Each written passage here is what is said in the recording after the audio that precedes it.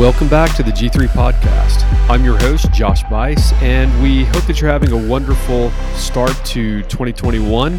One of the goals of G3 is to encourage you in the faith, and so you can make use of the resources at g3men.org. I want to encourage you to pay attention to the resources, the articles that are being released. You can also find an article that I've written recently talking about reading through the Bible in 2021. I've released some and published some resources for you there in that article, and of course some links to some opportunities to connect with me personally as I'm reading through the Bible in this year. Would love to have you join me as we're going to be reading through each of the chapters of the Bible in this calendar year. And of course, we're going to be seeking to encourage one another along the journey. Would love to have you join with me in that process. But I am really excited about today's podcast as we have the subject of Charles Spurgeon and his wife, Susie. Again, just thinking about Spurgeon's ministry, he's greatly impacted me through the years. A towering giant, a relentless preacher, a zealous evangelist. A faithful pastor, but also an unflinching soldier in his battle of the downgrade controversy. And yet, as I think about how his ministry has impacted me personally, one of the reasons that his ministry has impacted me is because of his wife and her ministry in their home, her ministry to him personally and to their children, and of course, her book ministry, which we'll talk about as well. We have the privilege today to have a guest with us who is an individual that I consider to be a friend in the faith. He has been a source of encouragement to me personally through the years, but we have the privilege to have the author of Susie with us. He is the founding pastor of Grace Community Church of Dawsonville, Georgia. Dr. Ray Rhodes is the president of Nourished in the Word Ministries. He is the author of Susie, The Life and Legacy of Susanna Spurgeon, the wife of Charles Spurgeon. But he is also the author of a new book, which we're going to talk about as well, Yours Till Heaven, The Untold Love Story of Charles and Susie Spurgeon. And so it is a privilege to welcome my friend Ray Rhodes to the G3 Podcast. Thank you, Josh. It's great to be here, and thank you for your ministry at your church and with G3. Absolutely, brother. It's a privilege to talk with you today as we think about Spurgeon. What a towering figure of church history. Spurgeon is the beloved English Baptist pastor that served in London for many years. He is loved by many, of course, quoted by people on all sides of the theological fence, a respected leader and preacher, but he was also a pastor. He was a father. He was a disciple maker. He was an evangelist, but he was also a husband. And so we're going to be talking about that very relationship between he and his wife, Susie. But let's think a little bit about Spurgeon. Here's a man who preached 600 times before he was 20. His sermons sold approximately 25,000 copies per week and were translated into 20 languages. He was just an enormous figure of church history. He read some 6 books each week to prepare for his own preaching ministry throughout the week. They say he read John Bunyan's Pilgrim's Progress more than 100 times in his life. He saw enormous growth in his church ministry. Some 14,000 plus people added to his local church during his ministry. He founded a pastor's college. He trained approximately 900 men for the ministry. He founded an orphanage. He produced more than 140 books. He edited a magazine. He responded to 500 letters a week. Now, when you think about this resume, it's enormous when you think about all of these accomplishments. But this was before the era of word processing and the modern technology that we use today, 500 written letters a week, often preaching more than 10 times each week throughout that region, of course, including his own responsibilities there at the Metropolitan Tabernacle.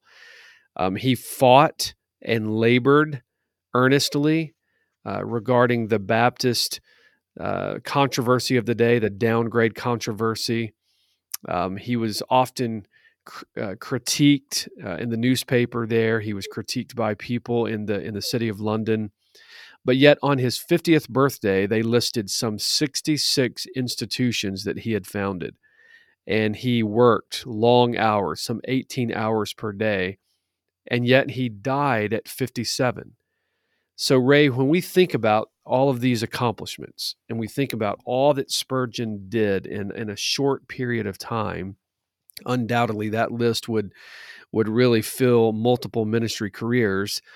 But often what happens when you think about the life and the ministry of Charles Spurgeon, there's a woman who is often in the shadows, who's often overlooked in these conversations. So tell us a little bit about your passion in coming to not only study and research the life of Susie and then the relationship that she had with her husband, but what prompted you to give yourself to writing these books and to encourage people in the local church?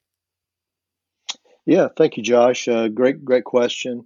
Like many pastors, I've been interested in Spurgeon for a large chunk of my ministry, at least since the early 90s. I read probably my first full biography of Spurgeon then, which was Lewis Drummond's volume that I came across.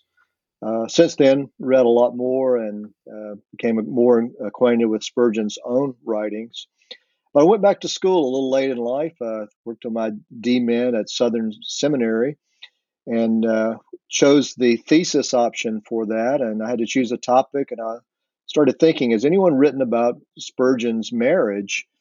And of course, that was too large for a thesis topic. I had to narrow it down to the role of Bible intake and prayer in the marriage of Charles and Susanna Spurgeon. Well, as I began peeling back layers of their story, I found out a couple of things. One, no one's really spent, or there's really been little time spent on Susanna Spurgeon at all. Only one other biography, and it was done in 1903, the year of her death, by Charles Ray. It's very helpful, a small biography, but that's about it.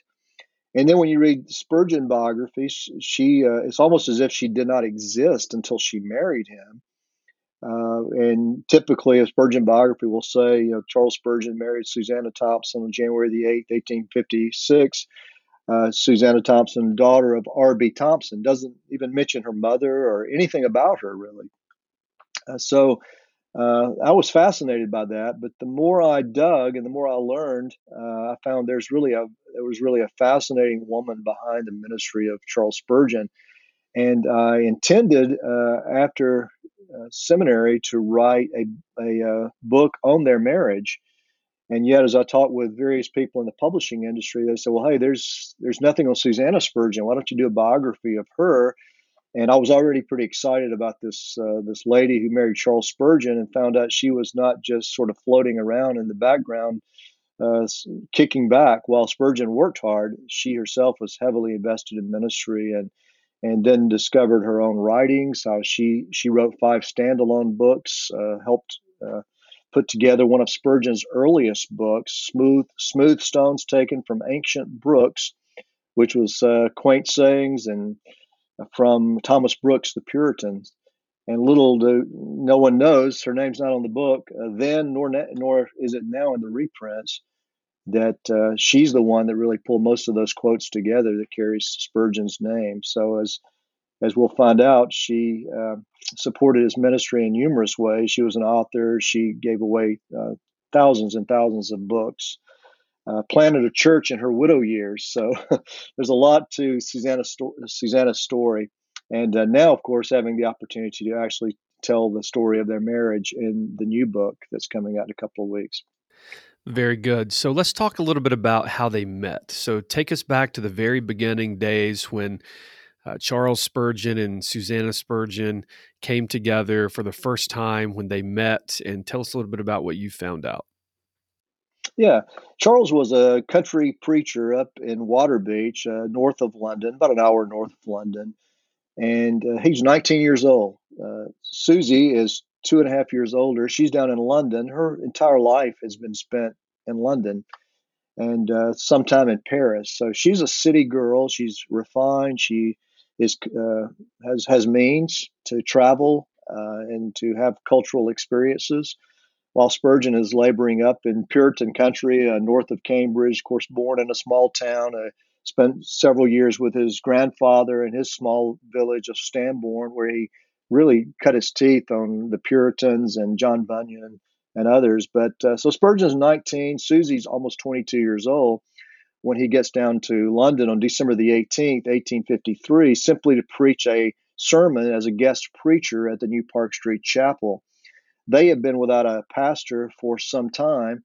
The church had declined dramatically, and Susie Thompson and her parents attended that church, but their attendance had also fallen off with the loss of their pastor and seemingly hopeless situation. The finances were and this had been probably the most prominent Baptist church in England at one time. Men like John Gill and John Rippon and Benjamin Keach, these are some of the names of folks that pastored there. So word had gotten out that Spurgeon, this country preacher at a church that started with about 40 people when he got there, had several hundred now, and that he was quite the preacher. So he was invited to fill the London pulpit. Susie Thompson was not there that Sunday morning. She was urged to attend that Sunday evening, and she did reluctantly. And when she heard him and saw him, she was not impressed at all by his mannerisms, by his poor haircut, the clothes that he wore, everything about him just offended her sensibilities, which is an amazing thing in itself because in less than a year she's engaged to this guy. So the providence of God. So their first meeting, they may have met that night, at least in passing. She wasn't sure about that. But the family that brought Spurgeon to London for that trial sermon and then was instrumental in his early ministry there, the Thomas Olney family, as many pastors can attest, when they go to a church, there's usually a family that sort of brings them under their wings and make sure they're fed and they're cared for. And this was that sort of family, but they were also related to Susie. And so Spurgeon would be at their home and Susanna would be at their home, and they got to know each other in those months between December the 18th and late April, when Spurgeon is formally installed as the pastor of that church. So that's how they're becoming acquainted. Very good. Really interesting. As we think about their life together, and of course, all of the conversations, the partnership in ministry, as they certainly enjoyed. As you've gone back and read and researched and labored in your time, is there anything that really just surprised you? Maybe a discovery that you made during your study of Spurgeon and Susie? Well, there are many. One of the things early on, they're acquainted in April. Of course, Susie is really not very spiritually minded at that time. Well, she is spiritually minded, but her heart is cold, and she considers herself backslidden. Spurgeon gets word of that, and he sends her a copy of the Pilgrim's Progress, and she begins confiding in him at that point. This is probably sometime in April 1854. What's interesting to me is that though she'd only been converted maybe a year and a half, and she had fallen into this backslidden sort of situation, once she got the Pilgrim's Progress, once she came under Spurgeon's ministry, her growth was rapid. The depth of her understanding of the gospel and of the scripture and her commitment to those things happened in short order and continued the rest of her life. So that's surprising, which tells me that probably all of her life she'd been exposed to the Bible. She'd been reading Pilgrim's Progress, no doubt. The Book of Common Prayer would have been a staple item. So she was exposed to preaching and teaching and good books. All of this I kind of think of as kindling. That when the Holy Spirit used the Word and used the preaching of the Word, it just sort of caught fire and it began to burn like wildfire. So that was surprising to see how rapid she grew spiritually. It was surprising to learn that once they were engaged, a few months later, their engagement's in trouble because Spurgeon simply forgets about her. He takes her to an event where he's preaching. Thousands are there. He walks in the door. He is singularly focused on preaching, and he just forgets about Susie. She's offended. Her feelings are hurt. And she runs home. She lives only about a mile from this venue, and crying to her mom. And then after Spurgeon finishes his sermon, he realizes what he's done, and he runs to the mom's home as well. And thankfully, the mom is wise enough to recognize that Spurgeon is this unique character. He's not the typical preacher of the day, or of any. He's a once in a lifetime kind of preacher. And so she brings them together, and Susie makes a commitment that really affects the rest of their lives together. She determines after that evening that she will never do anything to hinder his ministry, and she makes that commitment sincerely, not just I'm just going to grit my teeth and bear it. I'm going to give him up to the ministry. And in that day and time, the pastors like Spurgeon and many of his heroes, they viewed the ministry as their public calling as first and foremost, transcending everything else, including their family. Now, in Spurgeon's case, he worked very hard to cultivate a sweet and holy and beautiful marriage and their children. That's not always the case. His hero, George Whitefield, not as much so. Whitefield loved his wife, but it was more whenever I can get around to seeing you or talking to you, where Spurgeon was very romantic and thoughtful in his approach to Susie. So she gave him up. That she was lonely at times. It wasn't easy for her, but she saw it as a commitment to Christ, as a sacrifice that she was making to Christ, and that really that let Spurgeon go forth. I mean, Josh, as you travel and as I travel in ministry, how difficult it would be, even in our travels, to go out and preach somewhere else and to know that our wives were heartbroken at home and were reluctant to let us go or were not supportive to send us off. That would be unbearable. It'd be very difficult to minister in that setting. Spurgeon, he missed her as well, but he felt the freedom to go. There's just story after story of surprising things, all the way to the end of her life when, as a sick widow, she plants a Baptist church on her own. So, she leads the effort to plant the Baptist church. Yeah, these are amazing stories. On page 220 of Susie, you write the following. You write, in 1895, 3 years after the death of Charles, Susie wrote, God comforted me in my affliction, and in his wondrous pity and compassion uplifted me from the sorrow of my loss into the joyful hope of eternal reunion in the land that knows no death. She described her life's journey with Charles as, quote, two pilgrims treading this highway of life together, hand in hand, heart linked to heart, end quote. So as I read that, I get a picture of a life that was very much linked together. So it wasn't that Spurgeon was just dragging Susie along behind him, but that they were working together and they saw their ministry as something that was a together ministry. Yeah, that's exactly right. She lived really to promote his ministry. She saw herself as a part of it. Spurgeon sought her counsel and valued her. Sometimes when he would meet with his students, they would come over to his home. He started the pastor's college, and the students would come there. He would bring her out and let her answer some of the questions of the students. And one particular example is they're asking him about Bible reading, and he says, "Well, my wife can help you more than I can on that. She spends more time reading the Bible than I do, which is hard to imagine. But she read through the Bible every year, and then she learned how to meditate on small portions of the Scripture. But yes, to answer your question, she is with him 100%. They're in this together. They minister together. He edits her writing, which she requests. He usually would say, "This needs no editing. It stands on its own. It doesn't need my help." And she read his work.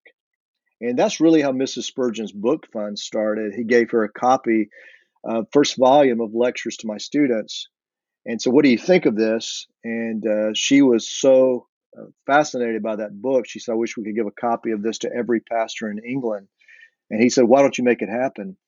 And so in 1875, Mrs. Spurgeon's Book Fund began. And by the time she died, she gave away 200,000 books. Of course, many of them were Spurgeon's volumes, which most pastors wanted. And pastors were very poor, many very poor pastors in the British Isles at that time. And so that's one way she extended his legacy and his ministry, was through giving away these books. Yeah, absolutely. That was what, in many ways, she saw herself doing in ministry, especially after he passed, of course. But as we think about Susie and her effectiveness in ministry, now keep in mind as you well know, she falls ill and she was unable to really be uh, in attendance at church in the last years of Spurgeon's life. So this was before the technology boom. Of course, this was before Zoom and YouTube, no live stream. And yet she wasn't disconnected from ministry. Although suffering, although ill, although unable to really be there in attendance, she still wanted to be engaged in ministry. So, talk to us a little bit about how she did use that book ministry to minister to pastors who were, in many ways, poor, as you've mentioned, or did not have access to good books. Because again, books for pastors, that's the tool that we use. We're reading, we're at the study, we're constantly at the desk, we're reading the Bible, and we're reading church history. So she saw this as a massive benefit, because she also looked at how her own husband was studying and how he was reading consistently through the week in preparation for his own preaching ministry. So talk to us a little bit about how she saw that as a massive way of reaching the hearts and the pulpits and the churches all around England. Yeah, yeah, and you're right. They were married in 1856 in January, and by 1869, she essentially can never attend church again, never hear Spurgeon. I mean, she a couple of times, but it's very rare for her to come back to church. The nature of her affliction is so severe, and so she writes about how precious it is that she's spending time in his study while he's working on sermons. She's reading to him, helping him in his sermon study like that. He'd say, go to shelf 3, pick volume 7 of Thomas Brooks or whatever, read paragraph 4. And so she is benefiting from his ministry like that. And she does see how important books are to her husband. And she increasingly becomes aware of how many pastors really do not have hardly any resources. And the situation was so dire that there were pastors who they were married, they had children, they could barely afford food and clothing for their family. And so there's no way they would spend money on books when their children needed food or medical care. It was just a struggle for them to survive, even. And so some of them had rarely ever received a new book. They had a couple of books, maybe along with their Bible. And Susie believed that the pastors needed ministering to. They're men of God. They're serving the Lord Jesus. They should be honored. They should be cared for, provided for. She also believed that when that happens, the church would be better off. When the pastor is strong and the pastor is well equipped, the church will be strong. And as a result of stronger preaching in the pulpit by pastors who have more resources, the gospel will go further. And so she encouraged that in her writing. She thought that other churches could come alongside of these smaller churches and poor pastors and help them. In some cases, churches were not doing all that they could do to support their pastor. And so she encouraged that. But in many cases, they were doing all that they could do. And so that book fund became a way to not only extend it wasn't to extend Spurgeon's ministry for the sake of extending his ministry. His books and the books that she recommended were life. They were solid doctrinally. They were encouraging Christ-centered works that would change the heart of the pastor and his people. And by extension others. And then later during the downgrade controversy, when so many in the Baptist Union are falling to liberalism and whatnot, those books became one of the sources of building a dam and keeping those pastors secure and protected and helped and equipped so that they could skillfully deal with the errors that were falling like raindrops from the sky. And so she believed it was her book ministry that the Lord used to help shore up pastors in the midst of lots of temptations to depart from the old faith. Talk to us just a moment about Susie and how she was very much engaged with, the discipleship of their children. So here you have a mom, here you have a wife, and you have a very busy, successful husband who is preaching, he's discipling, he's training, he's writing, and yet she refused to overlook the care of their children. And of course, Spurgeon, he was engaged as well. We can read story after story of that as well. But talk to us about how she approached and took seriously the discipleship of their Yeah. children. Well, Spurgeon established in their home from the very beginning family worship. So, and she writes that wherever they were, if they were in a cabin or a palatial hotel, wherever they were, they had family worship when they were together. Now, of course, we know Spurgeon is gone many nights frequently, and so she then is leading family worship. And when and training up the children, and when they get older, they also would participate in the leading of family worship as well. But sort of an interesting testimony from the children back to her is that neither of the boys were converted directly under Spurgeon's preaching. Of course, his influence and her influence large in their conversion, but both were converted under the ministries of other people. But both of them testified not only to the value of their father, but they both testified to their mother as probably being the single most important influence on them coming to know Christ. Thomas Spurgeon writes a lot about that in his work. So she is reading the scripture to them, she is praying with them, and then Susie played the piano. And so she would take Ira Sankey's hymns, for example, one of his hymn books, Moody's music director, and she would sing with them. But when it came to a section in a hymn, for example, that declared one's personal faith in Christ as a living reality, I can't remember the name of the hymn at the moment. She wouldn't let them sing that line in the hymn prior to their conversion. She said, I pray that you'll be able to sing this one day, and it's true of you. And Thomas Spurgeon said that just weighed on his heart. He wanted it to be true of him. And the Lord used even that to bring him to faith. And he was so happy when he could sing the full hymn and declare his own profession of faith in the Lord. When they were away at school, which many young people were during that period of time, they would be away at boarding school and various schools. She wrote to them, and one particular letter that comes to mind is that she's proud of their accomplishments. She said, but the one thing that concerns me most is your holiness. Are you pursuing holiness in the fear of God? And so she would write letters like that to them as well, even when they're older, to encourage them to pursue holiness. Yeah, that's really encouraging.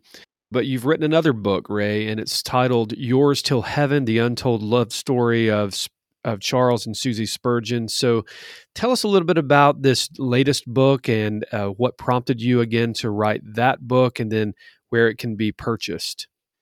Yeah, thank you, Josh. Well, as I mentioned, before I wrote Susie, I had in my mind I wanted to write a book on their marriage. It was striking to me when I was doing research that no one had ever done that. Even though there was just the one little biography of Susanna Spurgeon, no one had written about their marriage to any depth. I mean, there's an article here and there. And so that's one thing as an author you like to find. There's a great subject that no one's covered and step into that void. And not only to write a book for the sake of writing a book, but being able to write a book about a godly couple, a godly marriage, And it'd be a bit different from some even of our heroes in the past whose marriages were not always exemplary. And in this marriage, what I found was sweetness, kindness. I found beautiful love letters, expressions that, as I've often said, that Spurgeon would be so overflowing with his romantic expressions that would make a Victorian blush.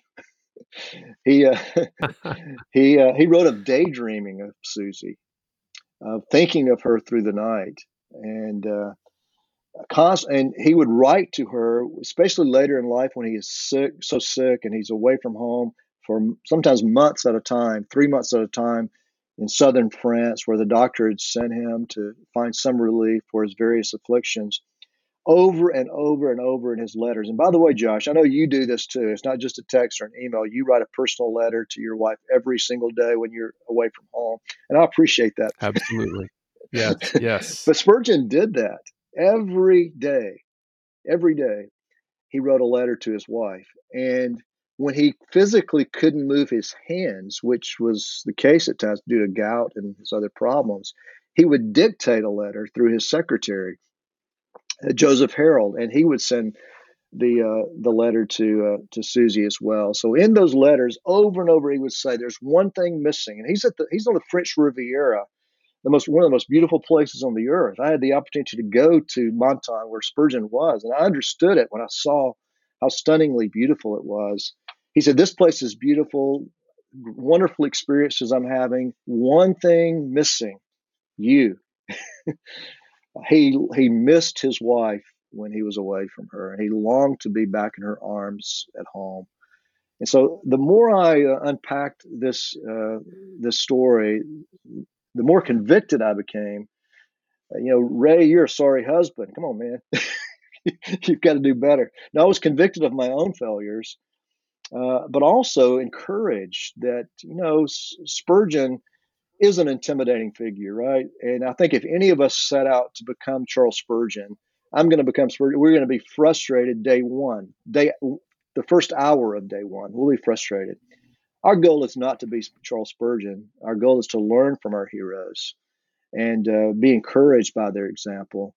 And so, when I read their love story, I want to be a God. I want to be a better husband. I want to love my wife better and communicate that to her. So that just set me on fire, got me excited, and I was able to. Moody was kind enough to, hey, let's do another book. Susie has done really well. It's in its fourth printing now, and being translated in various languages. So that helped. If Susie had flopped, then maybe this one doesn't exist. Well, Ray, as you have had the privilege to read these various letters, and of course dive into the ministry of Susie and her book ministry and various other ways that she stood alongside her husband, as we think about the downgrade controversy, which was a massive burden upon her husband, certainly it would have been upon her as well. Is there anything that you saw in your research as far as being unique about how Susie herself approached the downgrade? Is there anything that you could bring to the table for us to help sort of get a peek behind the curtain to see how she saw this controversy, how she saw it impacting her husband, or maybe how she responded to this controversy personally? Yeah. Unflinching support. There was no doubts in her mind that he was doing the right thing. He was doing it in the right way, and she was supporting that through comforting him, encouraging him. In one particular situation, he gets a letter. She gets the letter. He's in southern France. Someone's going to cut off financial support to his ministry as a result of this. She writes him, and she says, in essence, she says, when I got the letter, I prayed and I laughed. And why did she laugh? She said, I laughed because I know that no one can pluck us from the Father's hand. No one can hurt us. We're in God's hands. And so Spurgeon had the comfort of knowing that he's got a wife at home that's not unraveling in the heat of the battle and that is not anxious about these things. She's praying for him and all the rest. And so, but she's also heavily burdened as well because Spurgeon is affected by this. There's really two bookends in Spurgeon's life, one at the beginning and one at the end, that changed him. Not spiritually, not his love for the Lord or anything, but it affected him emotionally and psychologically. The first one was the music hall disaster when 7 or 8 people were trampled to death in the crowds. He never got over that, ever. The second one is the downgrade controversy in the late 1880s that really continued until his death in 1892. But the height of the controversy in the late 1880s, 87, 89, that he's brokenhearted. And Susie says, in essence, that even on his deathbed, he is still weeping over some of his own men that he had trained, how they had abandoned and departed from the old faith. And so she believed that controversy was the sort of the human cause of his death at 57. I mean, he had lots of problems. He's overweight due to his other health issues, kidney problems, gout, overworked. But she believed that was the domino that fell that ultimately broke Spurgeon and took him to his grave. I want to personally thank you for writing these 2 books. I want to commend them to those of you that might be listening to this podcast. It's not just for women, and it's certainly not just for a pastor's wife, but it would be really good for the whole church to read, something good for the church library. So I commend them to you. Ray, as we part today, I want you to just basically encourage people by giving them a parting encouragement to dive into reading individuals and biographies of church history. So how would you encourage those that might be listening today that perhaps haven't really taken the time necessary to read about the important figures of church history? Yeah, I would encourage that. And one of the things that happens when you read a good biography is that one, you're encouraged by the highs and the lows of a godly person's lives, how they handle success and how they handle suffering, such as the case with the Spurgeons. Perhaps we learn more from Spurgeon's sufferings and his faith in Christ than we do from his successes either.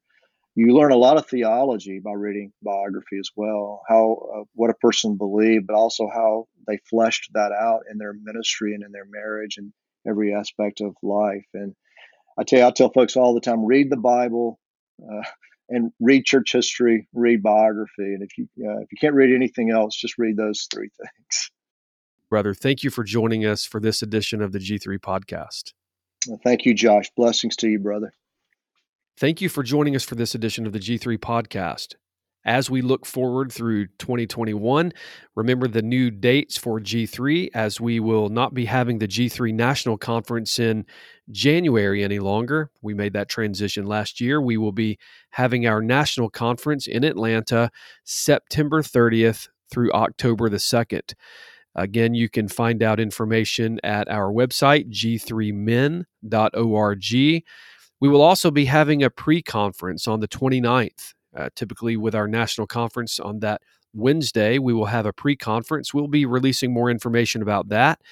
There's also hotel blocks that we've recently published.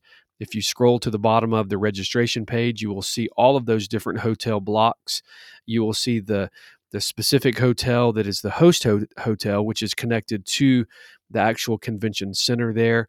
Again, a wonderful opportunity for families. Fall weather, Atlanta, Georgia, right next to Centennial Park, as we're going to be at a new location for the conference. It's the Georgia World Congress Center. And if you look right across the street from our current venue where we're going to be this fall, you will see Centennial Park, opportunities for the family to enjoy, great weather, opportunities for you to engage with your family in various activities. There's various different restaurants and amenities that surround the park.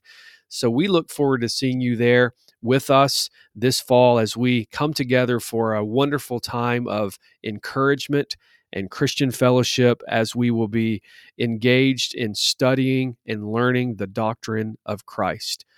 May God bless you. Have a wonderful week. We'll see you next week on the G3 podcast.